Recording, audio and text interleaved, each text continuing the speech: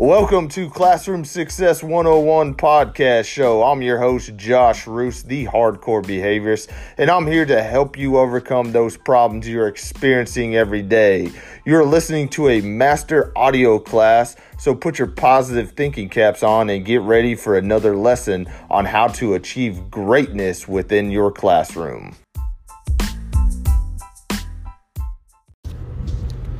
Welcome back to another episode of Classroom Success 101. I'm your host, Josh Roos, and today we're going to be talking about behavior that is happening at the end of the school year and why behavior tends to spike at the end of the school year.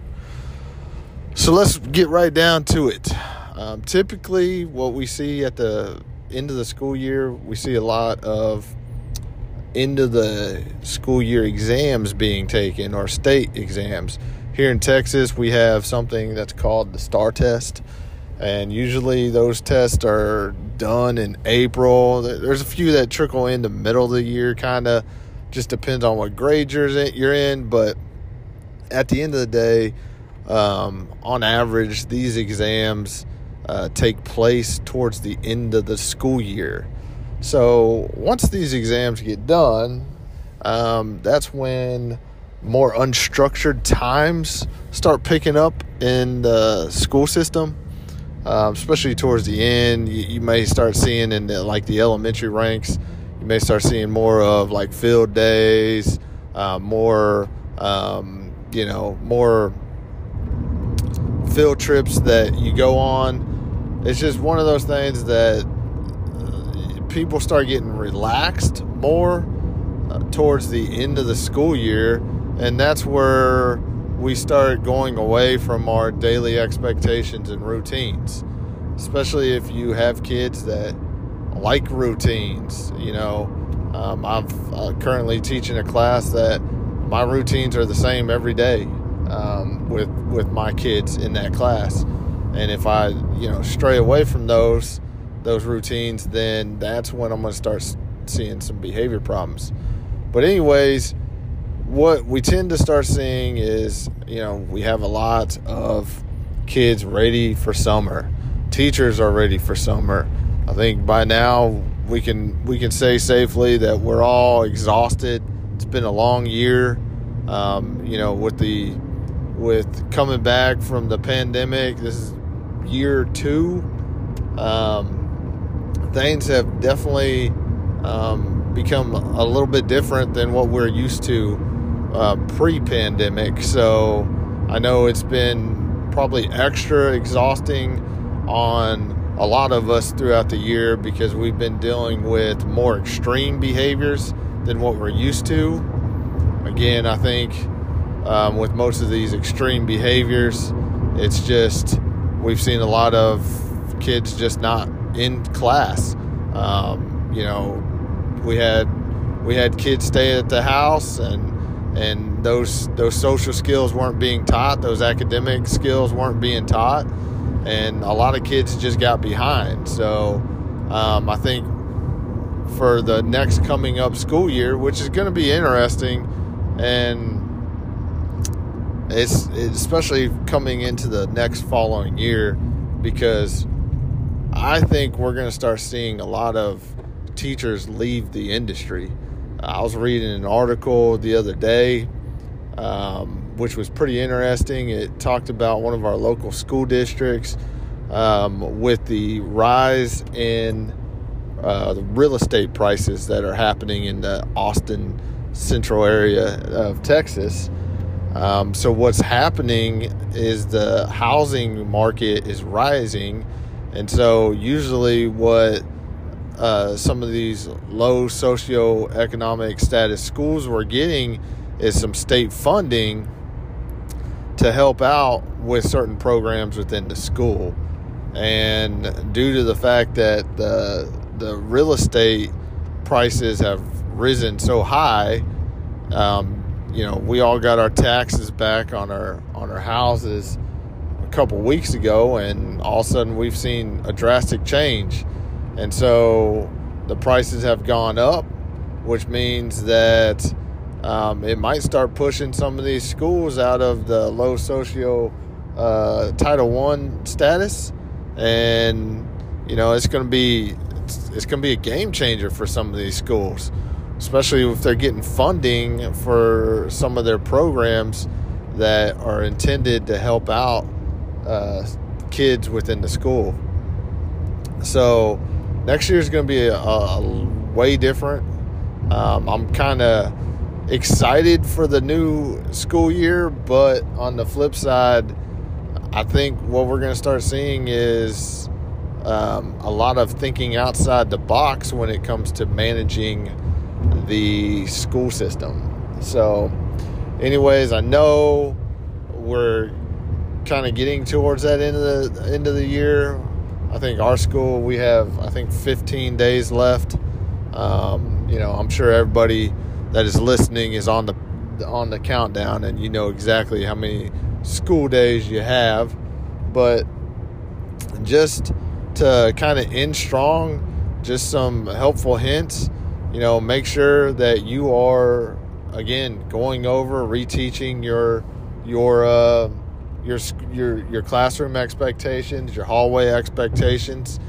For many of y'all, if y'all have that PBIS team on your campus, make sure y'all hit those committees up with some strong end of the school year advice and for your fellow teachers. We got to end the school year strong on that end, especially if we're going to try to control some of our behaviors that we're seeing. One thing is remember, when we're trying to change behavior, we have more control of the environment. So we need to be really focusing on how we can help control what's going on in that environment. So what I can say for some of your extreme behaviors, again, that goes above and beyond the typical classroom management. And, you're really going to have to, you should, if you're seeing some of these extreme behaviors, you really should be working, or you should have a team of, behavior staff that you're working with, administrators that you're working with. Some of these extreme behaviors, you're just not going to be able to control 100% of the time within your classroom, and you're going to need help. If you have a new kid that you're seeing these extreme behaviors, and I know, it's kind of crazy to think maybe you have a new kid at this time, but you never know. People move all the time. Maybe it's a time where you need to start saying there's a red flag here. The behavior's really out of control, and you need to reach out and ask. My thing with it, and I tell teachers all the time, is never be scared to ask for advice when it comes to behavior management. I mean, there's all sorts of different ideas out there. You got a lot of people within the school industry that are experienced in that area, or they might not be experienced in that area.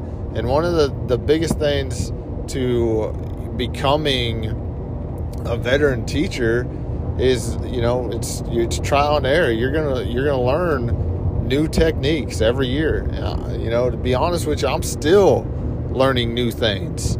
I've been in behavior, dealing with behavior and working in schools almost 14 years, and I'm still learning. I think we have to be open-minded, and we have to continuously be the student of the game. And the other thing is you may be an expert in the field of managing behavior, but you may have a colleague or a mentor that gives you some other advice that works that you didn't even think of. So one of the biggest things, again, is managing behavior. It has to be a team approach. If it's not a team approach and we go at it on an individual basis, we are going to fail, because we just we have to have a team that's going to be able to help us out, and we have to know exactly what we're doing in every situation. I can give an example.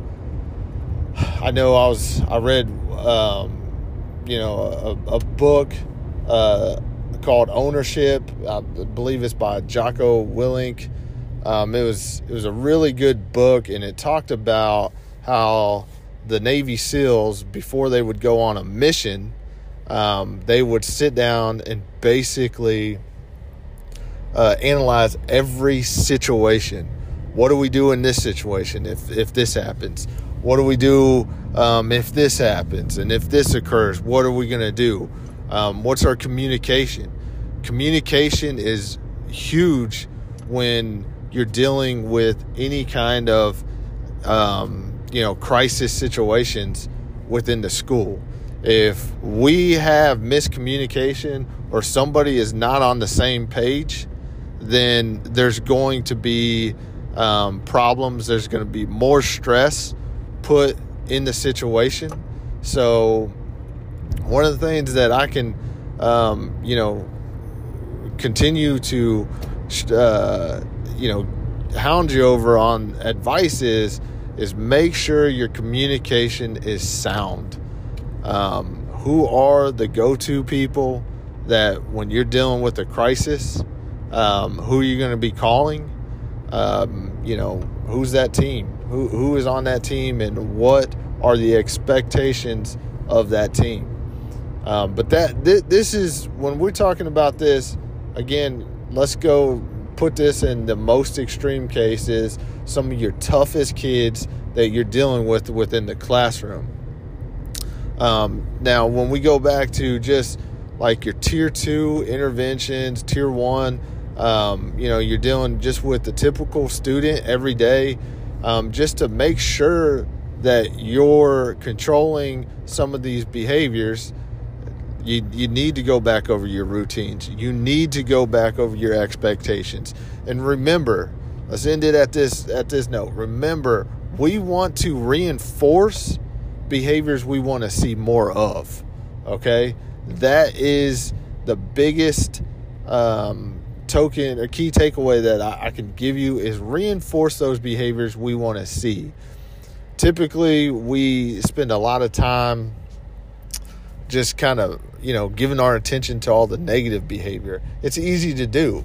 When kids are in the hallway and they're acting good, we typically don't say anything.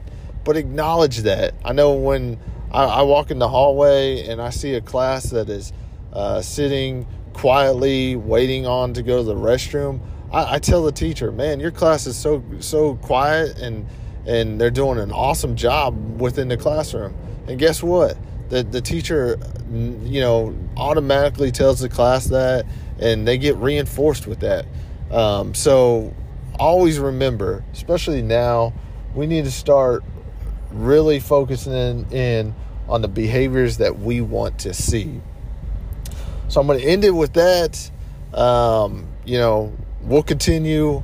What I'm going to start doing is trying to pick back. I want to interview teachers. One of the biggest things out there is, I don't mind doing these podcasts by myself, but I feel like when I interview teachers, we can get more ideas. Again, when we're working with behavior and we're working to control behavior or manage it within the schools, we have to come at it with a team approach. And there's a lot of ideas out there, and things will work and things won't work, and it's those things that we need to start looking at.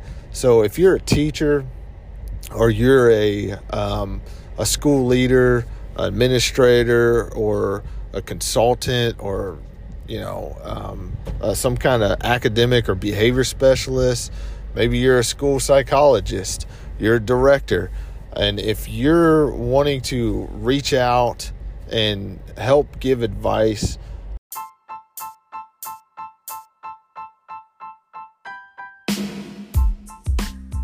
For show notes, make sure you check out our website, hardcorebehaviorist.com. You can also follow me on Instagram, Facebook, Spotify, Twitter, YouTube, and LinkedIn.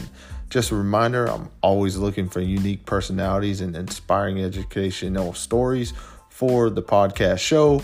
If you or someone you know might be interested in joining me on air, fill out the form at hardcorebehaviorist.com under the tab Be On My Podcast. As always, I appreciate you listening to the latest episode of Classroom Success 101. If you like what you heard, make sure you rate me and leave a comment on your favorite podcast platform.